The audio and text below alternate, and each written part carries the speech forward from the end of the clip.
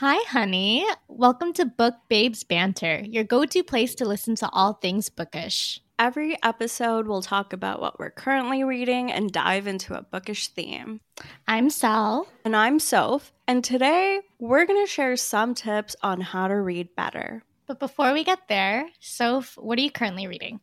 Okay, so this week I've been reading a lot of shorter, I don't want to say novellas, but 200-ish page books because it's been a long week. But shout out to Maggie Mayhem.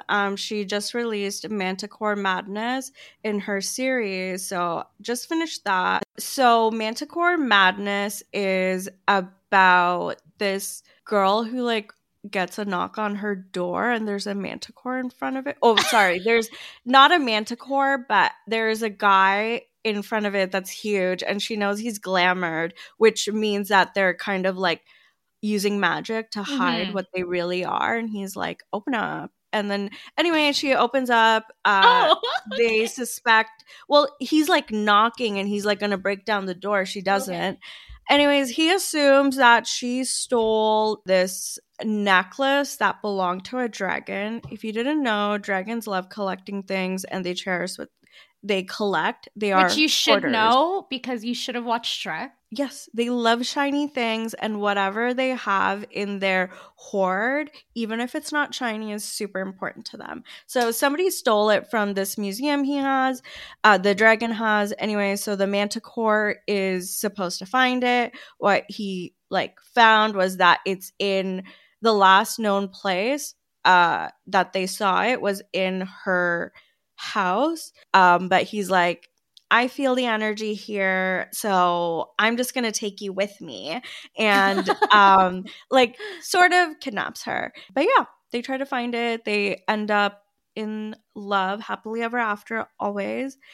Manticore, also, if you didn't know, is multifaceted in the sense that their head is like a lion. They have a scorpion's tail.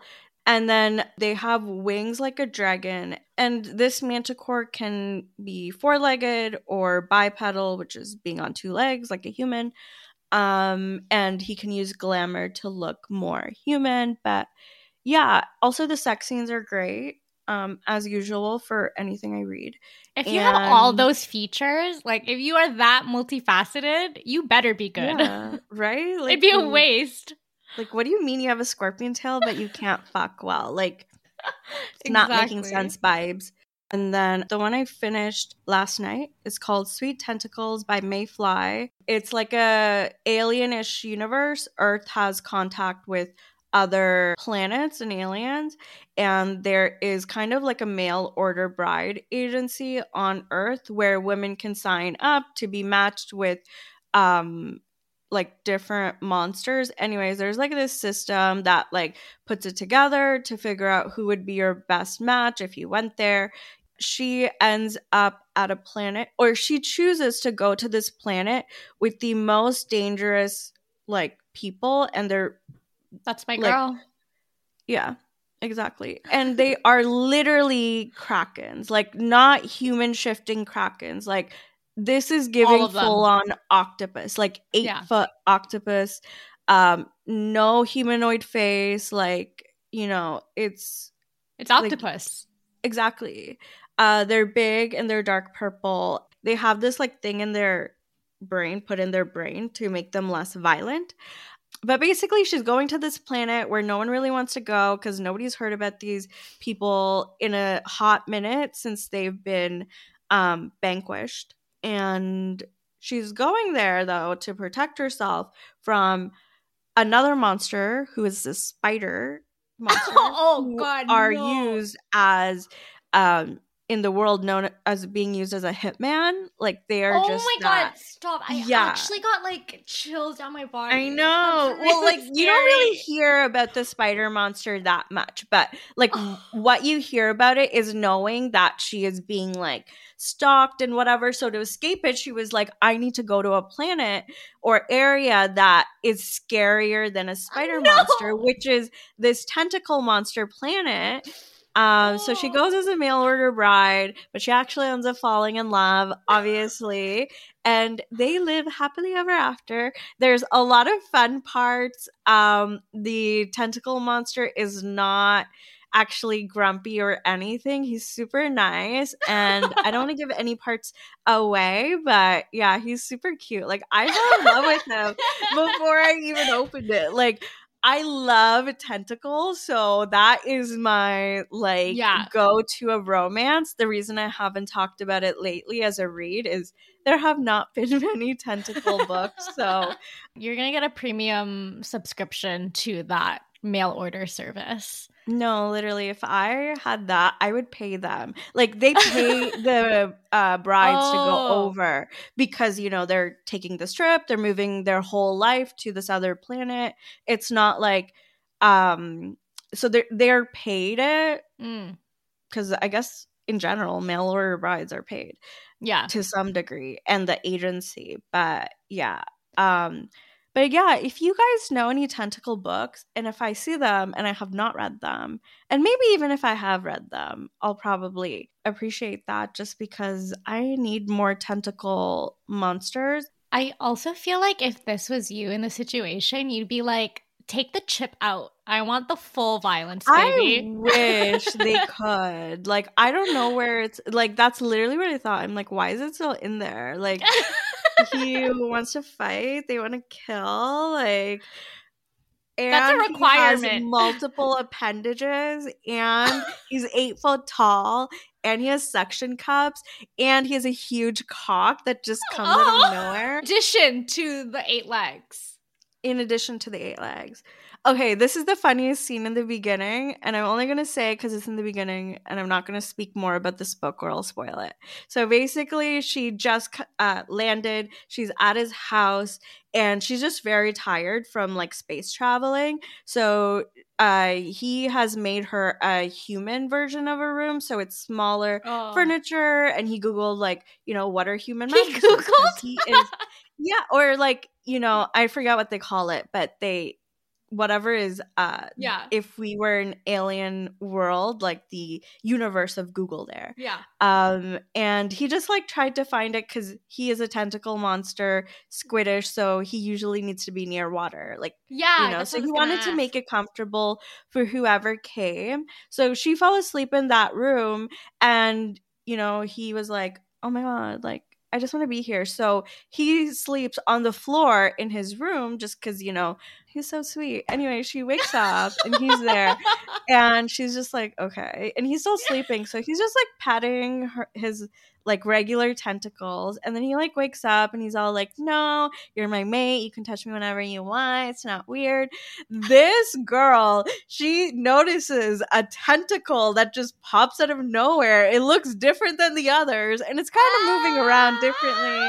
So she just starts, like, petting it and basically jacking it off. And I'm like, girl, what?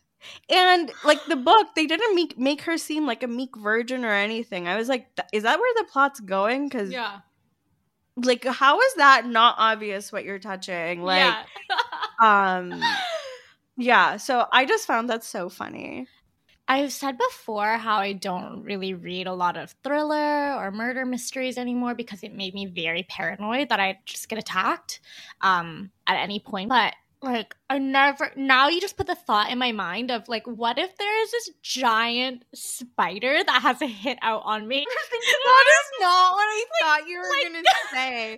I thought you were going to say, what if, like, a giant man or monster was going to, like, kill him for me? Think of a spider filling up my entire apartment. Well, then you would, like, you should stay away from Sol de Janeiro.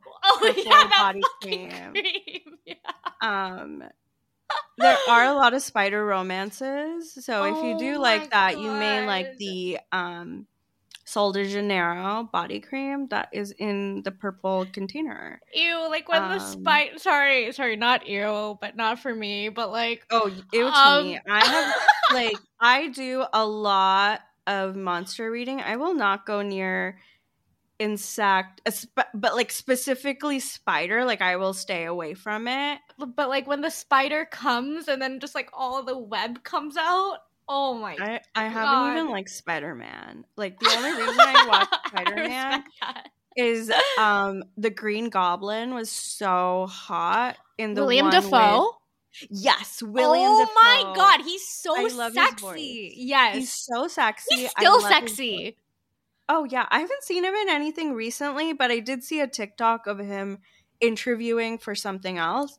He is so sexy, dream man. I think also at that time James Franco was his son in the movie, and before James Franco was problematic, little me thought he was so cute. So I loved watching it. Yeah. But I love that Spider-Man movie because William Dafoe, Green Goblin, love of my life. Love of my life.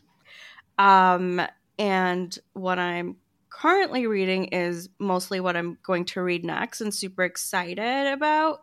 It's called Molly and it's by H.D. Carlton. And if you are on Book Talk or know of dark romance, this is really kind of what popped off like dark romance recently. But she wrote, oh my God, Haunting Adeline and Hunting Adeline. And my friend who recommended it and who also reads dark romance was like, yeah, it's super dark. I read it and I'm like, yeah, like 5 out of 10. But like 5 out of 10 in darkness. Anyway, so she released a new book. It's called Molly. It's related somewhat to the Haunting Adeline like world and series. So she does recommend you read the Haunting and Hunting Adeline before starting this, but this is what the blurb says. So Molly Devereux has been missing for more than 2 weeks and police are still searching for the girl who seemed to vanish out of thin air. The world still wants to know, where's Molly? And then that is written in italics. And then the rest of the blurb is Molly speaking, I assume. But in my dreams, I never escaped the Oregon woods. Life after death isn't easy to expect, especially when I still feel like a ghost. Now, I live deep in the mountains of Montana, the paradigm of beauty.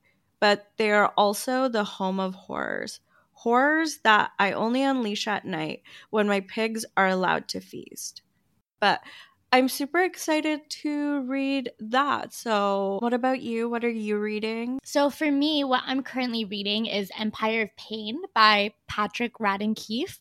And this book is about the Sackler family, who, if you didn't know, they're one of the richest families in America. And what's interesting is that they amassed their wealth very recently. It's not old money, this family. And, you know, I didn't know this until I read it, but their wealth surpasses the Rockefellers, the Mellons.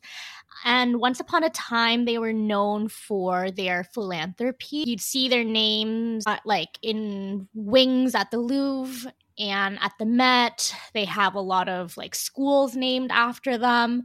But people didn't know like how they got so wealthy, and it's from pharmaceuticals actually. So they are the family behind Purdue Pharma, and this is the company that introduced OxyContin to the market, and they are, I would like to think that they are responsible for the opioid epidemic, and this book explores their role in that. So this is a narrative nonfiction, so it's nonfiction, but really reads like a novel. To me, this is a page turner. It's really juicy. I'm shocked by the characters. I'm fascinated by them and their behavior in this role. If you hate rich people, I think you would love this book. And I read Say Nothing by this author, which was one of my top reads in 2023. That's about the Troubles in Ireland. And everything I liked about the writing in Say Nothing is still relevant in this book as well. So I'd highly recommend if it sounds interesting to you. I just loaded Empire of Pain because as you were speaking about it, one, it sounds like the writing is very good, not like the Sacklers, but because it's about the family, it reminds me of my favorite show, Succession. So now I'm wondering if it's going to be a similar vibe. Succession the show is the best show ever, and everyone should watch it. I can't comment on that. I don't know. But it does get into a lot about their family and how they built their fame. Not their fame, but their wealth. Yeah, I will answer in our next episode if The Empire of Pain is anything similar to Succession. So today we're going to talk about enhancing your reading life, aka how to read better. To start off this conversation, we want to first talk about purposeful reading. Now, it's really normal to set reading goals, and I know especially since we're at the beginning of the year, this can be top of mind for a lot of people. But I really urge you to question why you want to achieve your reading goals. And this is good practice for any goal that you have. Why do you want that goal? I find that goals that are set to appear impressive to yourself or to others are often hard to keep up with. And at least for myself, they often lead to unfulfilling reading experiences and a lot of shame and self-loathing. So I want to make it really abundantly clear. Reading does not make you inherently better, more impressive, or interesting. Please take that pressure away from yourself. Read the books you want to read because you want to read them. You're already smart and interesting. You don't need the books you read to prove that. So please, please, please try to separate your ego from your reading life as much as possible. I think that you'll find that you're reading much better than you have before because of it. For me, what kind of got me outside of my ego when it comes to reading is realizing that no one cares how much I read or what I read. If I read 100 books or 10 books or 1 book or 0 books, the conversation keeps moving. You know, if I did read a lot of books, someone might say, oh, wow, that's a lot. That's great. And then it keeps moving. I can't rely on that to be likable, you know, or smart or whatever. It doesn't matter. And also, I have had experiences where I felt pressured to read something to prove my worthiness in some way. And then no one in my circle of who I talk to in life has read that book. So it didn't even matter. So it just, because no one else cares, the only thing that really matters is that I care and that I like it. So that helps me a lot in feeling confident and validated in my reading life. Yeah. That also shattered it for me too. Yeah. Where it's like, I cannot talk to anyone about it because they don't know about it. And I'm like, what am I reading it for? And I don't want to talk about it at school. Like, sorry, I don't like you people. Now, with that being said, while, you know, we don't suggest setting your reading goals around ego or how much you read or what type of book you read outside of what you like, we can acknowledge that reading goals can enhance your reading, especially when you haven't read in a while or you're trying to get back into reading. It can somewhat make it easier for you, especially if you're the type of person who holds yourself accountable, having goals. Now, they don't have to be big and they can be as small as you want, but what it allows you to do is give you some direction, excitement. It can give you the motivation to add back or continue reading in your life. So, in general, a goal for reading, especially one that works for you, will probably and most likely give you a higher quality within like your reading experience or reading journey, whatever that may be. Just be mindful of why you have the goals. What are they serving for you? Who are they serving and why? So Sal, do you have any reading goals this year? No reading goals. No goals in general. I'm not really one to... I always say this, but I don't have any goals in life. My only goal is to have a good day. But in terms of reading, no, and I haven't set one in a while. In general, I just don't like to hold metrics against myself. That is, to me, a recipe for self-sabotage. I already have metrics at work, so I choose to release myself from the shackles of performance reviews and scorecards outside of business hours. And it's worked for me. I really enjoy my reading life. What about you?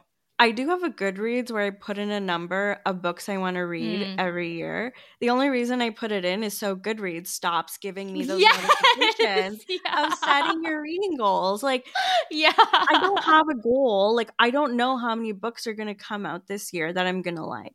But while this isn't like a reading goal for the year, this is generally what I'm trying to do this year. One, read less. I just read a lot of books, and I read a lot of them because I hate not finishing a book. So in that, I want to try to DNF more books and not finish them because I already started it. And it's not really a sunk cost fallacy for me type of situation. I just read so fast that I'm like, okay, well, I might as well just finish a book I don't like so that I can, like get to another book and don't have to worry about searching or go through the ones I like faster. And then the other one, I think we touched about it before talking about this, is really only reading what I like. I mean, that's something I do all the time since I finished college. But so in general, my reading boundaries are read less, read exactly what I like. And what I'm trying to work on is don't finish a book that you don't like. Yeah. Somewhat doing well, better than last year, but that sounds like a really good practice in honoring yourself. Literally. With also that being said, to guide you, or if you do want to have some reading goals to help you get back into reading, or you've just been thinking about it, here's some ideas. Obviously, the first one that comes up is reading a certain number of books in the year. Don't feel bad if it's even like one book in the year that you finish. Like, if that is something that works for you, do it. Or be like me, choose a random number so Goodreads stops giving you notifications. Whatever it is, choose the number that works for you. But if you don't meet it, if you do, if you go above it, don't feel anywhere. It's your life. There's no metrics to life. Like, it is literally your life. And then another one you could have is to complete a book by your favorite author, going through their history of other books they've written and finishing one of those. Another one I can suggest, and I've done this myself, a book from an author you don't like. Try to see if they have something in their list of books that match with what you like, as maybe a genre or something related to books that you like, and read it and then figure out, did you really hate the author or did you just hate that plot? I think another one is to add more joyful or happy books in the mix of what you like. Just add some diversity to what you're reading. And speaking of diversity, even then, like, think about your books. Are there mostly white characters mentioned in it? Pick up a book where it's literally obvious that there's diversity in it. Try to read more from authors that aren't white, that are definitely not white old males, but just start with someone that's not white. And then try different book formats. Just try a bunch of different ones, maybe like graphic novels. Hey, maybe you like kids' books. Like, go crazy. I love middle grade. Yeah, like, go crazy with those books. Like, literally just explore different books. If you haven't found something you like, just try different ones. Nobody's saying you have to finish a book. Like, do not hold yourself to the standards I set for myself, because you will literally lock yourself in a prison that you can't get out of. Like, you have imprisoned yourself. Like, how pathetic is that? That's what I've done for myself. So you, like, Soph better not see you in that prison. Yeah, like, I am, even though I've created the prison, I am like the prison guard here. I will know if you're there and I will push you out. Like, you are the warden, the guard, and the prisoner. Yeah, like, I created it. I am totally against the prison industrial system. I don't know how I got myself into it, but yeah, if I see you in there, I will kick you out. I will literally be your sponsor to hold your hand. Don't finish that book you don't like. Yes, agree. So ultimately, it doesn't have to be about reading more. It can be, but it doesn't have to be. It's really about enjoying your reading, and there's a lot of different ways to do that. So, for this next part, we want to share some strategies on finding a book that works for you so that you can actually enjoy this reading that we're talking about. So, one of the strategies on finding a book that works for you is determining your reading doorway. So, a reading doorway is this concept that came from our mother, Nancy Pearl, who is a librarian extraordinaire. Reading doorways refer to the 4 core elements of a book: it's plot, character, setting, and use of language. The analogy of a doorway is used because you can imagine a doorway as the entrance into a book. Now, while all books will have a mix of all 4 doorways, some emphasize certain doors over others. So 2 books could have the same premise, but your enjoyment of them can vastly differ based on what your reading doorway is. So, books with a large plot doorway often have a lot of action. So, when readers describe these books, they're often going to talk about the events within the book. They may describe it more along the lines of it's fast paced, it's a page turner, there's adventure, or it's a quick read. Character is about having interesting characters with strong development that you feel connected to. So, books with a large character doorway often focus on the growth of the protagonist or development of interpersonal relationships. A lot of coming of age, romance, and family stories are character driven. I think, especially in romance, I'll read it and then I'll think, oh, nothing really happened in that book because it's character driven. The whole thing is about those 2 people getting together. It's not necessarily a bad thing that nothing happened or it wasn't really plot driven. It's an exploration of these characters, and that's what's fascinating about it. And that's really what the character doorway is trying to reveal. Now, if the doorway is setting based, it's more about the time and the place and really the kind of like vibe of the book. So don't even think about it as like, oh, it's written about being in nature and the city. Like those are aspects to the setting, but there's also like, oh, it's feeling like dark, gloomy, like the actual feeling of it. And it's really being able to position yourself in the book, but also in the place. Like you're feeling the place. And you'll notice this a lot in fantasy books or historical fiction. And a good example of this would be like Where the Crawdads Sing. You can tell there's differences within the way she explains like living in the marsh, being in the boat, being like in the main city area from the boat, the past. That's another thing. Time is also a part of the setting, and it could be like the future, backwards, whatever you call that. The past? The past. Yes. The future, the present, the past, a flashback. So, yeah. So, something like Where the Crawdads Sing is a good example of that and puts really good emphasis on different aspects of settings. And then others, it might like not be obvious within a book. And you'll probably see this in a lot of like horror or yeah, true, like darker themed books. Yeah, like Stephen King novels gives me that experience where it's more of like it's very atmospheric. Yes, it's atmospheric, and like the way I visualize it when I read it, there's like a foggy mist throughout the book. And then when you get to the main plot, it clears out and becomes super bright. That's really powerful of a writer to be able to produce for a reader. I've never heard like what you were just saying about the fog and then the bright. I've never heard of that before, but I think that's incredible that someone's words could produce that effect for you. And I read Where the Crawdads Sing as well, and I just felt so immersed in the setting. It made me want to be a marsh girl. Like I wanted to be on that boat and collect all these plants and see all these birds. Like setting can be so, so powerful. And I think another example of a strong setting that isn't a book is Studio Ghibli movies. I think this is a great example because a lot of times in Studio Ghibli movies, for me at least, you really don't know what's going on, maybe in the middle, but you're just really enjoying being in that world. And I think that's a good example of a setting doorway.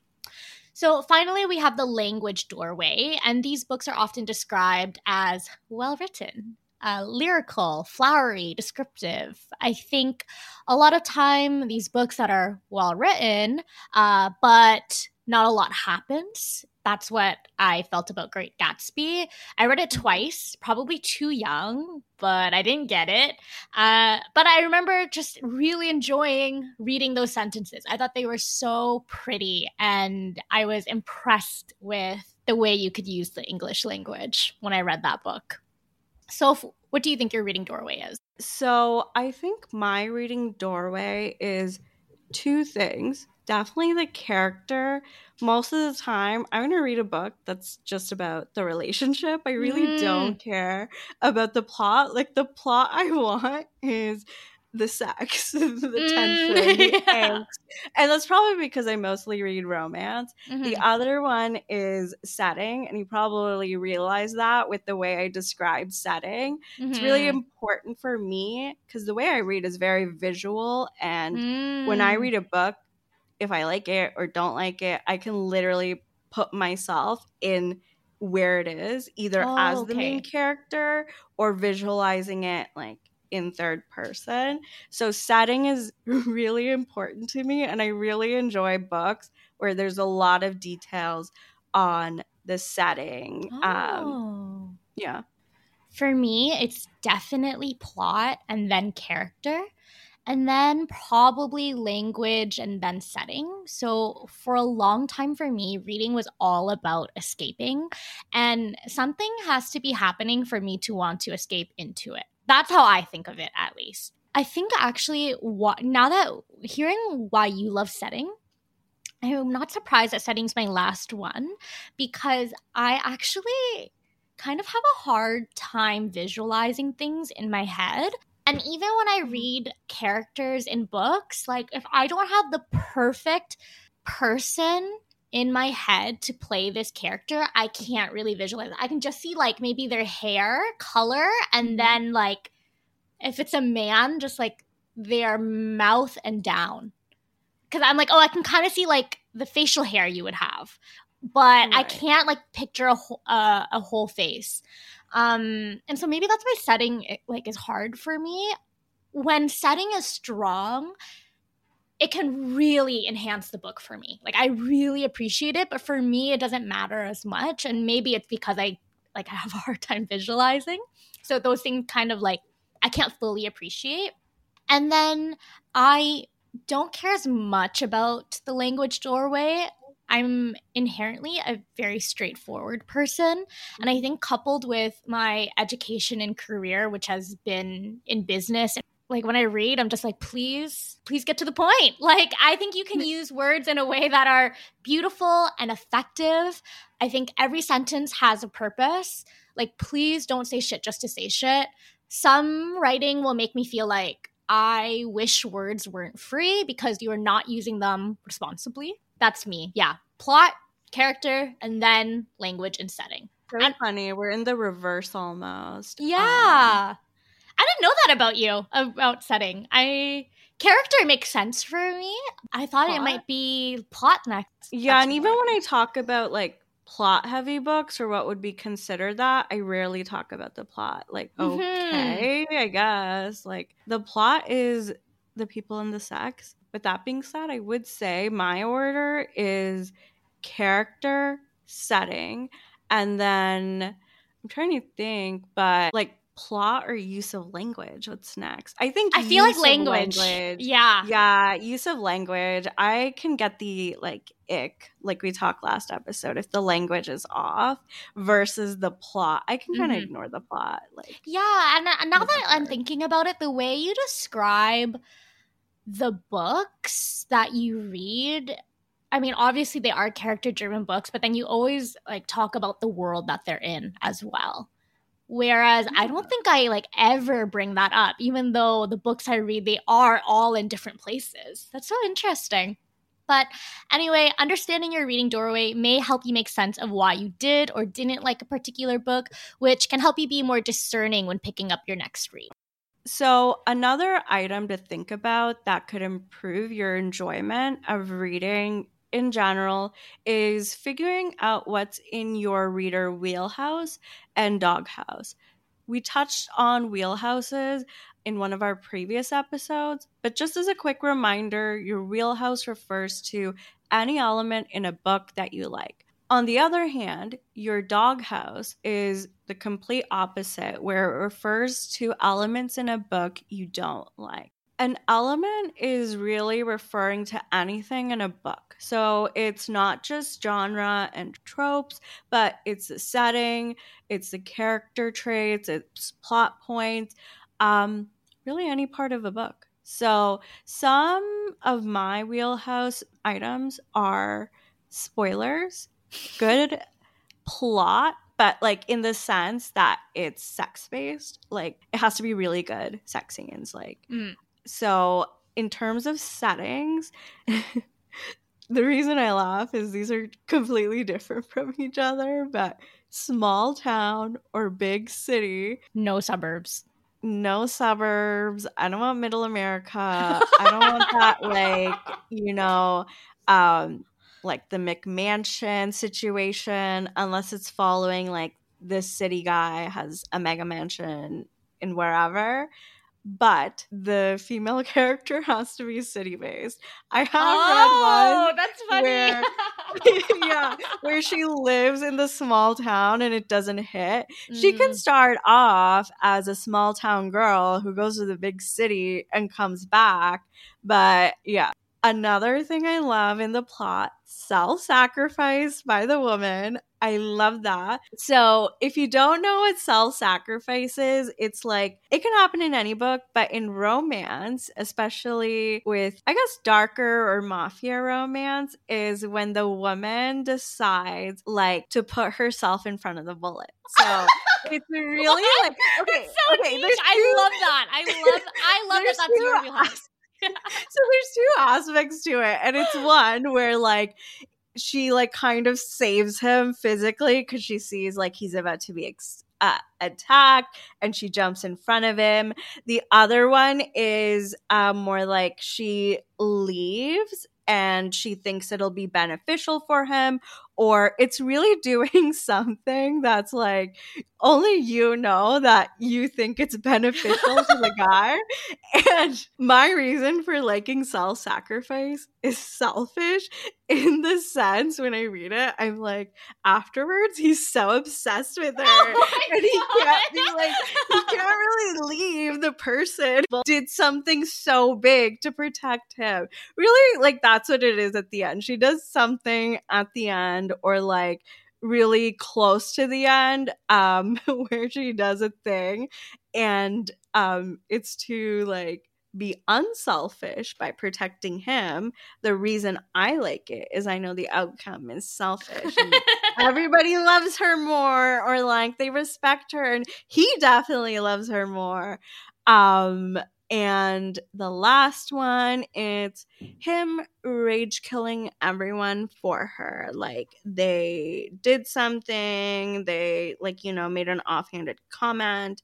Yeah, like he just rage kills for her. I don't care about him rage killing in general. Like that's so boring. So those are my wheelhouse items. Self-sacrifice is the antecedent to male worship. No, literally. That's your favorite trope. I know, I love the drama. If a book has it, I don't care if any aspect is everything I hate. If there's self-sacrifice by a woman, it could literally be like the most vanilla book in the world. It could take place in like the worst plot setting that I don't like. It could literally have no sex scenes. Which is crazy. Self-sacrifice hits so hard. You just don't often see like a good self-sacrifice by a woman in many books. But women, step it up. No, literally, love. Literally. Okay, so I learned about reading wheelhouses and doghouses from the Reading Glasses podcast, so shout out them. But some of my wheelhouse items would be books set in locations that I'm familiar with, so in cities that I've lived in or places that I've traveled to. I love interesting facts sprinkled into fiction. Like, I just really love when I get to learn something new through my books. Characters with interesting or cozy jobs. That's What's my a cozy shit. job? Like a flower shop, Okay. or like a baker. I'm sure those jobs are very hard, but I like when they're described very cozy. In a cozy way? Yeah, and like idealized. Love nature, especially books that feature trees and birds. I love multiple POVs and happy endings. And actually, my little rant about happy endings is I hate when people say, well, real life doesn't always have a happy ending. And I was like, babe, is this real life? Like, this is Why you am I literally reading fiction? yeah. Like, you can, with the same number of words, you could have made a happy ending. You literally just can do it. So do it. Anyways, what's some of the stuff in your doghouse?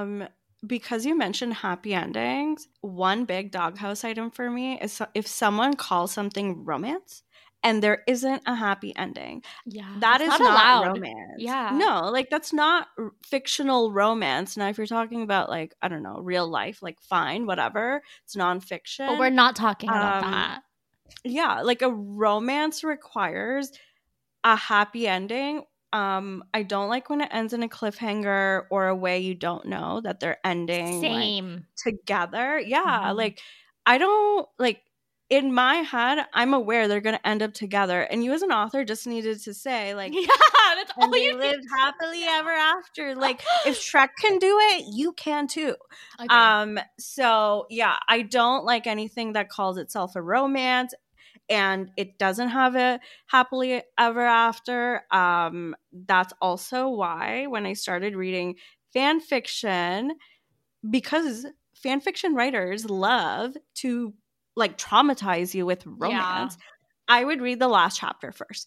I needed to know what I'm getting invested in, because if I'm investing in a 1,000-chapter book, I better get the ending I want. Yeah, so that's one of them. The other one, and this is really just for a romance book, but male point of view only romance.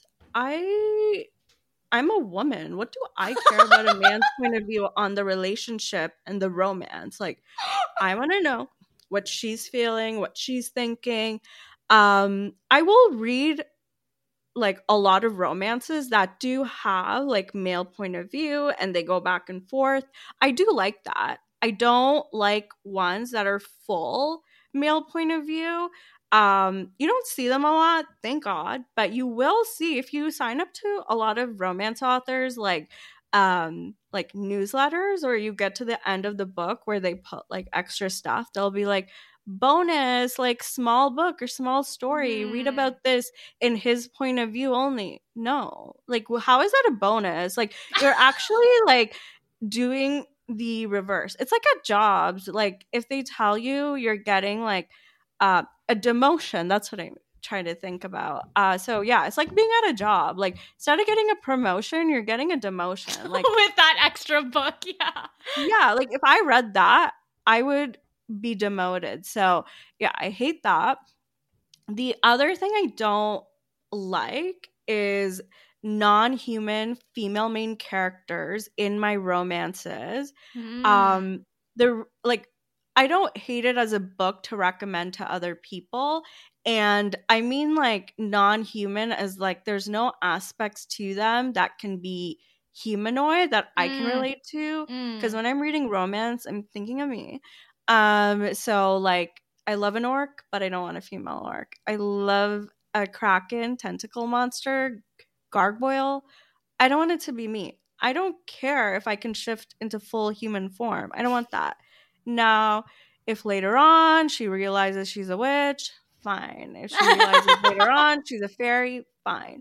I only want her to be a human because unfortunately I am only a human. Yeah. and that's why it's a doghouse item. Like, again, it's not one of those like things I hate and don't think people should read. It's really like, I personally will not pick up that book. And then I think we've spoken about this a few times, so I won't go into it, but I don't like books where he's actually mean to her. Agree. And I mean like bullying or whatever. I don't mean like they're joking around or they're actually like enemies in the beginning and they're both mean to each other. I mean he's doing it to actually like harm her. Especially if it's after like they've built a relationship and then he like breaks her trust. That also falls into the same category for me. But I don't like when the guy is mean to her, and that will actually make me stop reading the book, because I'm like, if I can't read the book and think about myself fucking this guy, like that is why I'm reading this. This is lit porn. Mm-hmm. Yeah. So complete turn off. Complete, like you are not even in the doghouse. You're in the prison house. Not But not yours. one. Yeah. Yeah, not the one that I'm the warden of. Like I don't know who's the warden of it, but not me. And then I do like a lot of mysteries and thrillers. I hate when either like the actual thing at the end is just so obvious. Like the author gives so many hints, it's so obvious. Or to avoid that, they give you so many twists and turns that don't make sense. And then I'm like, at the end, I'm like, well, what was the point of this? Like, it's worse than a scavenger hunt, and I hate scavenger hunts. Or if something that is like a mystery and thriller, I feel like there's a movie like this, but at the end they wake up and it's like a dream. Oh, yeah. That's like, cheap. Yeah, like, you know, they were in a coma or some other thing. I don't like that as an ending, because what was the point of this book? Yeah. Like, I want to explore the actual ending. But yeah, those are my doghouse items. Romances that don't have happy endings, male point of view only romance books, like for the full book, non-human female main characters, actually mean behavior from the guy to the female main character, and mystery endings that are either obvious, too many like different points to get to the end because they couldn't make it a real mystery. And if the mystery ends with they just woke up from some other experience and that whole thing wasn't real. What about you, Sal? So for me, extreme graphic violence, I don't like reading that. I don't like when there's it depends on the book, but I usually don't really like when there's major character death, or especially not multiple major character deaths. I don't love angsty YA, or usually very cerebral or interior writing. That's not a huge thing for me. Like, just say what you have to say and let's keep it going. Wait, what do you mean by like interior writing? Like where you have to read between the lines? And it's just like, to me, interior writing is like pages and pages of the characters' internal thoughts, especially when it's supposed to be like deep. I don't like that. Okay, same. Like there's too much fluff. Like that. Like I would consider that as fluff. Yeah. Not fluff as in like cozy fluffy, and happy. Yeah, fluff as in like you're just saying shit to say shit now. I did forget to say these two other things for my reading wheelhouse, though. I love when there's a map, and I love when the author includes a playlist or a recipe. I love those things in books. Wait, do you mean like a visual of a map somewhere? Yeah, like if it starts, like the first page is a map and then you go into the world in the actual book. I fucking love going back to the map and being like, oh, they're there. And then they're there. Oh, that's where this place is. I always skip those parts. I literally look over them. Like if I see a playlist at the beginning of a book, it like brings me back to like really old days of fan fiction or Wattpad. Yeah, because some of them had chapters, and in the beginning, like, oh my god, I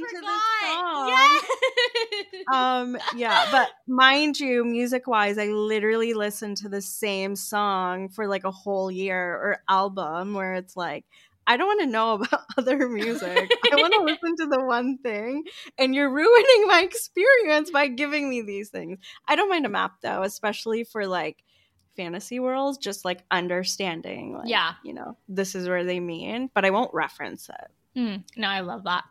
But anyway, similar to your reading doorway, understanding your reading wheelhouse and doghouse can help you identify what parts or why you liked or disliked the book, which can help you be more selective about what to read next and maybe give you an idea as to why you don't like a book or when it's time to stop reading one. When you read a great book, you might not want that exact book or genre again, but you want the parts that made that book great. And understanding your reading doorway, wheelhouse, and doghouse can help you decide what those elements are.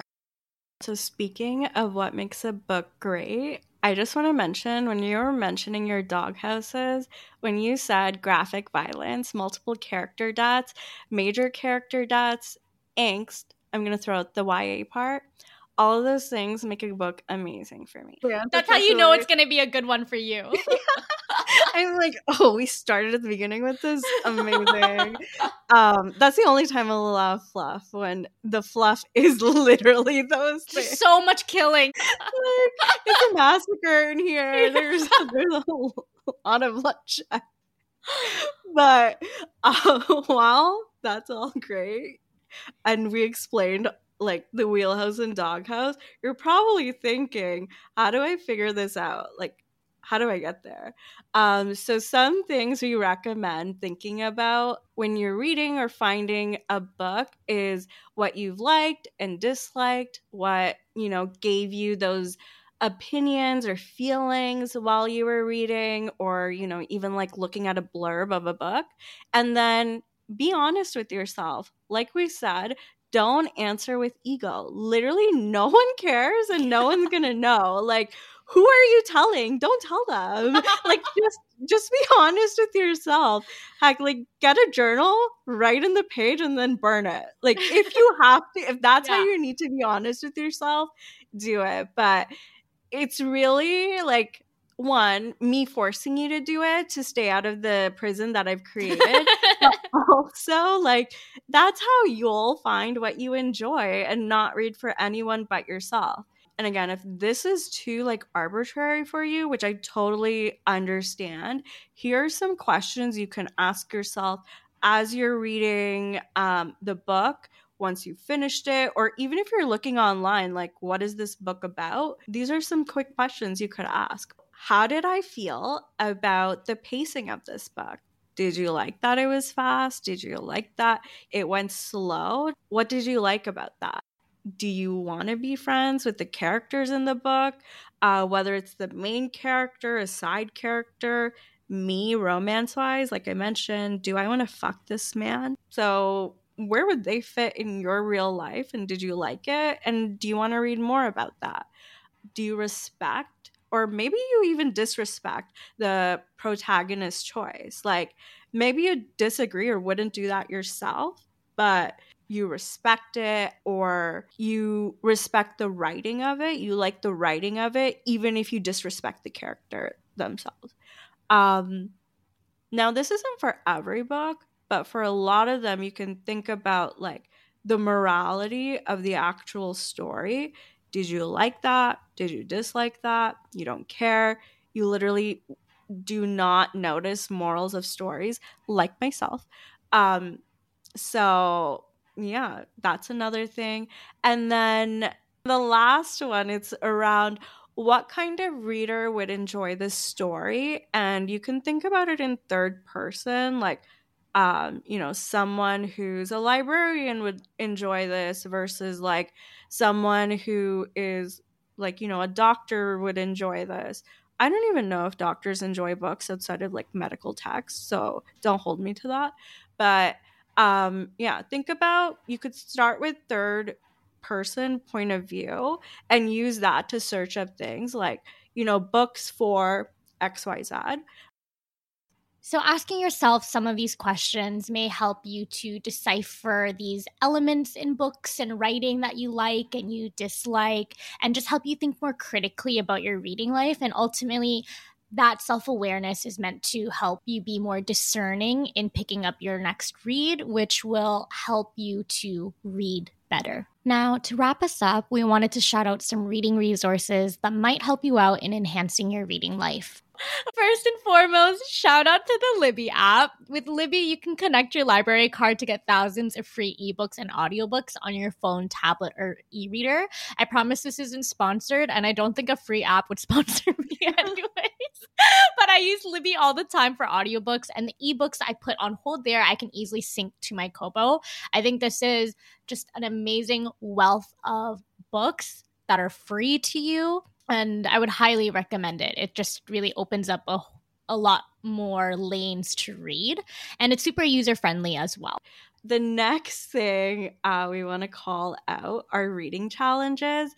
And a lot of libraries will post their like annual or even monthly or seasonal challenges with different book prompts.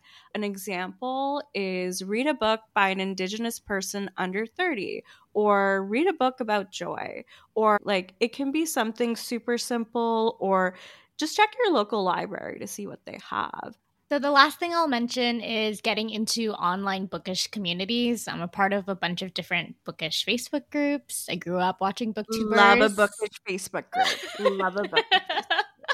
I grew up watching booktubers and I listen to a lot of book podcasts. I just find it really fun to consume content about books and reading. But it also helps me to keep my finger on the pulse with what books are popular, books I haven't heard about, or just hear book talk. Sometimes I don't want to read, but I want to be around that atmosphere. So, I'll explore these different lanes. So some recommendation book podcasts that I love: Reading Glasses. They just talk about all things bookish. I think they're really funny as well. What should I read next? So this is an interesting premise. The host has a new guest every week, and the guest shares 3 books they love, 3 books they hate, and what they're currently reading. And based on that, the host recommends what they should read next. So that podcast in particular, you're going to hear so many different titles, and she has a very wide variety of different kinds of readers come onto her show. And that is a great source of learning about new books. Some booktubers I love: Pages of Haley. I think she's so funny. She's the one that inspired the Bookish Ix episode. Her YouTube video on that is very funny. I just discovered someone named My Name is Marines. This is new for me, or this channel is new for me. I think that their analysis of books is so smart. Like when I watch the videos, I'm like, yeah, that is such a good way to think about that book. Peruse Project is someone that I've been watching since I was in middle school. Heavy fantasy reader. Like, I don't read a lot of the books that she reads, but I just like her. Very, very cozy. And then A Clockwork Reader. I think she has a really diverse set of reading interests and very smart analysis as well. And what about you, Soph? Any other last bookish resources? Yeah, so just to keep in theme with online resources, Goodreads, and I feel like anyone who reads books or has read a few books has seen Goodreads, because if you put in a title, Amazon and Goodreads are the first 2 things that pop up. With that being said, Goodreads is quite hard to, or at least for me, to find different types of books by searching it. It usually gives you similar titles, or it'll give you a list that's very generic.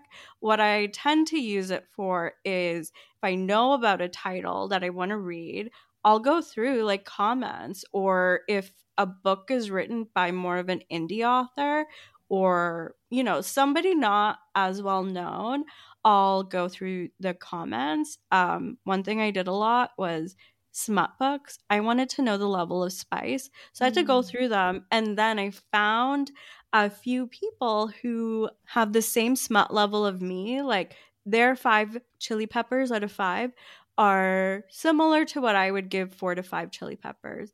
And chili peppers is how you rate the spice level of a book. Anyway, so I will follow them, and then I'll see what they're reading, and that's how I'll add things. Also, within the book that you're on Goodreads, if you're on the app, at the bottom, it'll actually give you more curated lists And you can use those. I found a lot of books that way. Or if you click one of the genre tags while you're on that book page. I haven't really found anything good clicking on that general genre list from the main Goodreads page. So Goodreads is one. So outside of Goodreads, another one I like though is Reddit, and I think I prefer it more than Goodreads. So the two communities, or I think they're called subreddits, that I mostly peruse are like slash romance books or slash dark romance. And I'll like really just kind of, I don't browse it to see like what's new or whatever. I'll put in like something that I want to read and see other people's suggestions. As you can probably tell, I put a lot into the search bar, tentacle and kraken, because there aren't many options. Unfortunately, I've not found a Reddit community that's just catered towards tentacle and kraken romance, but if you have one of those, let me know. So Reddit is a good resource. Again, similar to Goodreads, I personally don't enjoy the like main header bar of Reddit to find more book info. What I recommend is using Google, typing it in, and then putting Reddit at the end. I haven't used ChatGPT for this. I don't know if it'll even work for this because I don't think it can reference what's happening like that fast in the Reddit world. But yeah, just Google and put Reddit at the end, and you'll see threads that are more relevant than if you did it on Reddit itself. And then the other one, it's something I touched on before, so I won't get into it, but other authors. So if you read an author currently, you can usually sign up to their newsletters, or they'll have social media and they'll shout out other authors. So that is a good way to find other books you'll like. Generally, they'll promote authors within their same genre. So that is another way I've done it. And the last one is your digital reader. I use Kindle on my phone, and as you're reading different books, it'll give you suggestions, what you want to read, similar to what you've read, other books in a series that you haven't finished, other books from the same author that you read a book about. So Kindle app, and they're also like just general, like, what do you call it, like discover new books, blah blah blah, that's like general that you'd expect. And the genre level of the Kindle app is crazy. Like the way erotica and romance are put into separate sections, and erotica has its own subgenres underneath. Insane. I haven't seen many places that do that. Oh, and then the other one is called romance.io. I specifically suggest this for readers who like dark romance, monster romance. I mean, they post a lot about like regular schmegular romance, but it's one of the only sites that are like a official site I've found like will give you non-human schmegular plot books. So yeah, those are my other kind of bookish resources I like to use. We hope some of these tips and resources help you to read better and not just more. Book Babes Banter will be releasing an episode every other Saturday, so be sure to come back and listen to more bookish rambles. And follow us on Instagram at Book Babes Banter. And if you like the episode, be sure to give us 5 stars on your podcast listening app. Happy reading! Happy reading!